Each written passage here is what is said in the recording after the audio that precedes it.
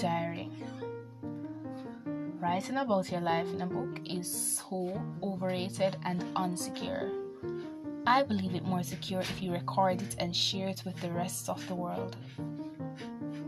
And that is why I'm entrusting you with my deepest, darkest stories. Not so deep, not so dark. I am not so personal diary. Do not get all up in my business.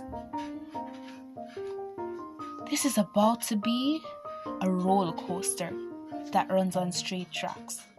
Stay tuned for Life as a Jamaican Teen, where I tell you about my overly excited, not so boring, definitely not boring at all, I'm not making this up, life as a Jamaican teen.